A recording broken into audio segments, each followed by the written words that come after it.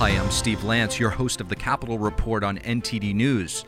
If you have not done so yet, please hit that subscribe button to stay up to date with all of the latest news coming out of the nation's capital and beyond.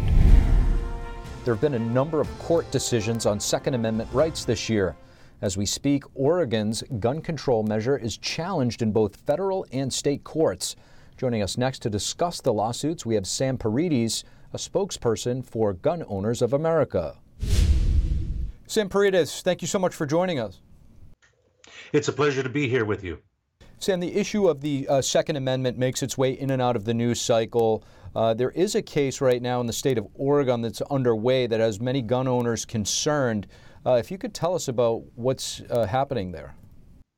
Sure.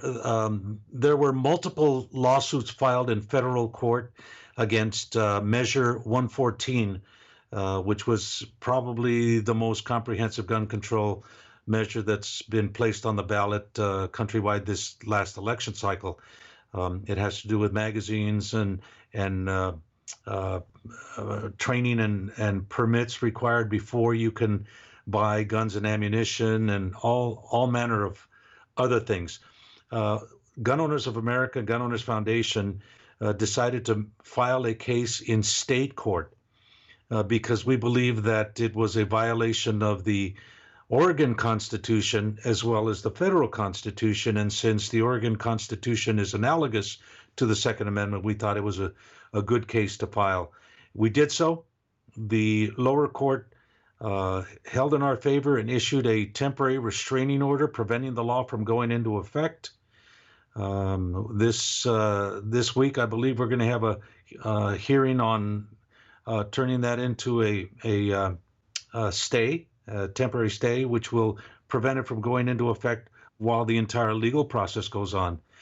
The state of Oregon appealed the temporary restraining order to the state Supreme Court, and the state Supreme Court said no. They rejected the request from the state to lift the temporary restraining order. So for now, Oregonians have their Second Amendment rights. They can buy guns and ammunition and magazines like they always have. Now, do you see there being any national implications over this lawsuit? Absolutely.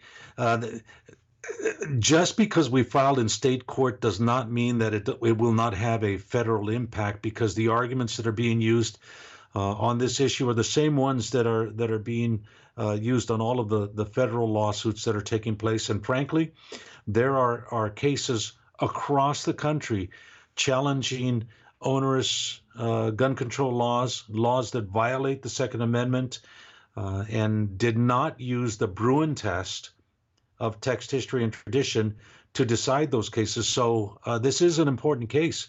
And if it had no national implications, the fact that it protects the Second Amendment rights of Oregonians, that is good enough. But we're happy to report that we believe that it will also have national implications as well. Now, it seems as though it's been, for the most part, just a gradual march to restrict guns and gun ownership. Lots of playing defense, if you will, for, people that are pro-Second Amendment. Have there been any major wins for the Second Amendment, or is there anything on the horizon?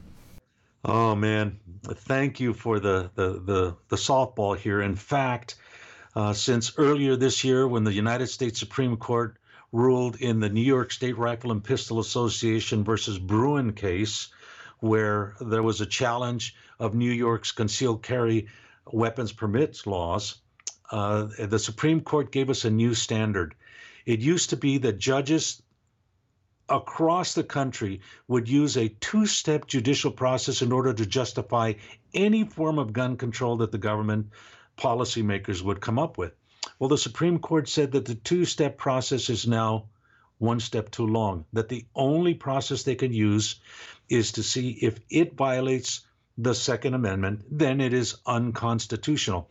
Now, the Supreme Court said that this isn't a straitjacket on policymakers, but it also isn't a blank check. And the policymakers have been leaning towards the blank check side of the equation. And in fact, almost every lawsuit across the country that has been in play, legal challenge on gun control laws we have been victorious on, or are in the process of being victorious on, whether it's Colorado, Texas, New York, now in Oregon. We're winning virtually every test that has been put against the Second Amendment, and that is a beautiful thing. Sam Paredes, really appreciate your insight. Thank you. It's a pleasure. The world's largest chip maker, the Taiwan-based TSMC, is tripling its investment in Arizona. The chip giant plans to build 2 plants there worth a total of $40 billion. To discuss this historic investment, we spoke to the president and CEO of the Greater Phoenix Economic Council, Chris Camacho. Chris Camacho, thank you so much for joining us. Thank you very much for having me today.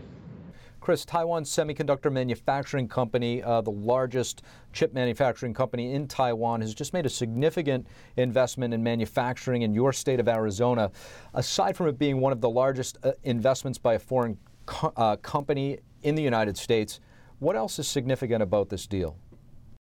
Well, TSMC is the global leader in chip production, and having a major investment from them on U.S. soil is a very significant thing for the United States government.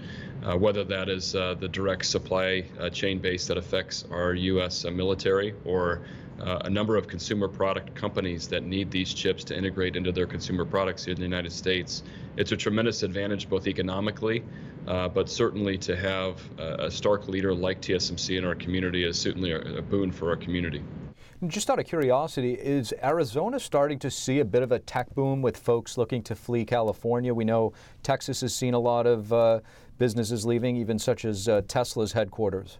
Yeah, today there's over 100,000 workers here in Greater Phoenix of the 5 million people that work directly in semiconductor and semiconductor-related industries. And so the major advancements in semicon, advanced electronics, energy, we're certainly a market of the future as it relates to companies wanting to make strategic investments. And companies like LG Energy out of South Korea to firms like Gulfstream, many others have decided to bring their business to Phoenix because it's a very high quality of life, but also a very pro-business environment led by Governor Ducey and all the mayors in this region that work cooperatively to induce investment here in the metro market.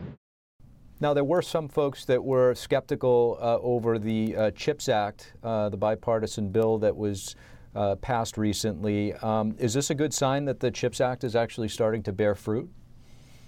Well, I can tell you we've worked for the last 2 years as the CHIPS conversation came about, and working with Senator Mark Kelly, Senator Sinema here in the state of Arizona to work vigorously to push CHIPS to a conclusion, as we were seeing not only the EU, China, South Korea, other markets across the world were building their chip strategy. And unfortunately, we were falling further behind here in America. And so fortunately, we had the leadership in Congress to get that done. It's led to a number of investments here in Metro Phoenix alone. 15 companies, including TSMC, have decided to make these major announcements here in the metro market. In addition to that, it's really encouraged and driven universities like Arizona State University to further invest in the engineering capacity to meet the needs of this growing sector. So today there's 30,000 engineers at Arizona State University at the Ira Fulton School. So these are the kind of moves that kind of federal policy drives that affect communities in a very positive way. So we're certainly happy to see that get done. Now, a lot of folks also said that the CHIPS Act was going to help us compete with China or against China, depending on how you look at it. Does this indirectly affect China in a positive or negative way? How do you see it? Well, the Chinese and U.S. economy are certainly interdependent. They're still unequivocally linked. So I think part of the major process or focus for U.S. technology companies was, one, driving more of the supply chain on U.S. soil would not only geopolitically be an advantage for them, but arguably really tie redundant supply chains or bring more healthy supply chains to bear. And so while I do believe there's an anti-globalization sentiment afoot, I do believe North America is going to have to compete in a very different way over the next 5 decades. So the U.S.-China relations continue to be up and down. I will tell you our relationship with Taiwan is as strong as it's ever been, and we're going to continue to work with the Taiwanese government as well as Taiwanese companies as they want to invest in the United States. And We'll be spending the first quarter for a bit in Taiwan and working with a number of their companies that wish to expand to secure their supply chain base here in the United States. Chris Camacho, thank you so much for joining us. Thank you. It's nice to speak with you today. I just want to thank everybody for listening to this episode. If you enjoy our content, please leave us a rating and a review, as it really goes a long way in helping us spread the truth. Until next time, I'm your host, Steve Lance at NTD, and we'll see you soon.